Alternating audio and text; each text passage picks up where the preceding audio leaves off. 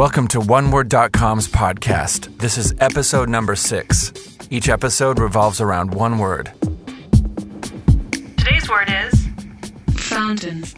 And now behold the fountain of inspiration flowing from this week's callers. 3, 2, 1. Go. I live in the city of fountains, Kansas City. Turns out that no one who lives here cares. It's really just recycled.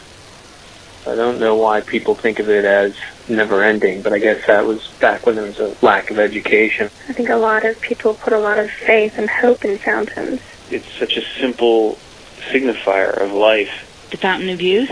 The fountain of youth has been something that has fascinated explorers and kings for millennia. The fountain of youth even really be a good thing? I mean, yeah, you'd be youthful, but forever, I don't think I'd want to live in this world forever, considering where we're headed right now. That Fellini movie where that woman has the cat on her head and she's wandering around the streets of Italy and then she ends up in the Trevi Fountain. I like the Trevi Fountain in Italy. Every time I see a fountain, I want to jump in it. You do? Yeah. That's funny because I want to throw you in. Well, Make a wish. Beautiful flow of water. There was a hill that we called Fountain Mountain, and it wasn't a big hill, it was just a small hill, but we used to climb it and lay down and just roll down the sides of the hill. And I guess it represents pure glee as a young lass. Drinking fountain, which back east we call a bubbler, which I like much better. I also heard a story once about a guy who actually liked to film himself peeing in the fountain. I don't know what that's all about. I just know that somehow the fountain moved him. You can run in them and, toss pennies in them and then stuff. It's natural fountains, but who goes out of their way to see those anymore?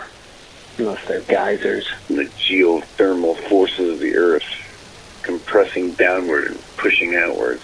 It's like the source of life. When I was in high school, there used to be about 17 fountains. For some reason, the decoration fountains were great, but the water fountains were always broken, so I could never actually get a drink. I wonder if one day I could afford a fountain and put it in my yard. Flaunt people about how much money I have. I don't think I'll ever do that, though. One of the prettiest places of the city is actually gone through by a creek that's mostly sewage. this beauty that you can hold in your hands, but you can never keep it.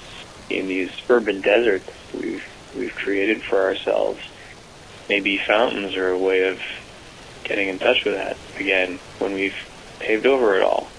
There are broken fountains everywhere in our city, and they just keep building them. It's really quite nice to reflect while my purple water bottle fills with cold water.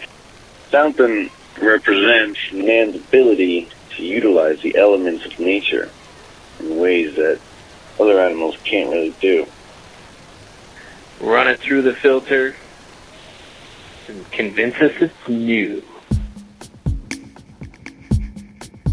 Thanks to Fred at chocolatepumpkinface.tumblr.com, Lizette at grigiogirl.com, Ruby Rels from Los Angeles, Ariel from Salt Lake City, Cheyenne from Pennsylvania, Brent from KCRW Los Angeles, Stephen from thespaceshipmartini.com, Stephanie Simbari from Anonymous, Toby Brock from Kansas City, Missouri, Ben from noisyballoonist.org, PETA from Los Angeles, Kevin from Ohio, and to our anonymous callers. To be a part of a future podcast, visit podcast.oneword.com. Until next time.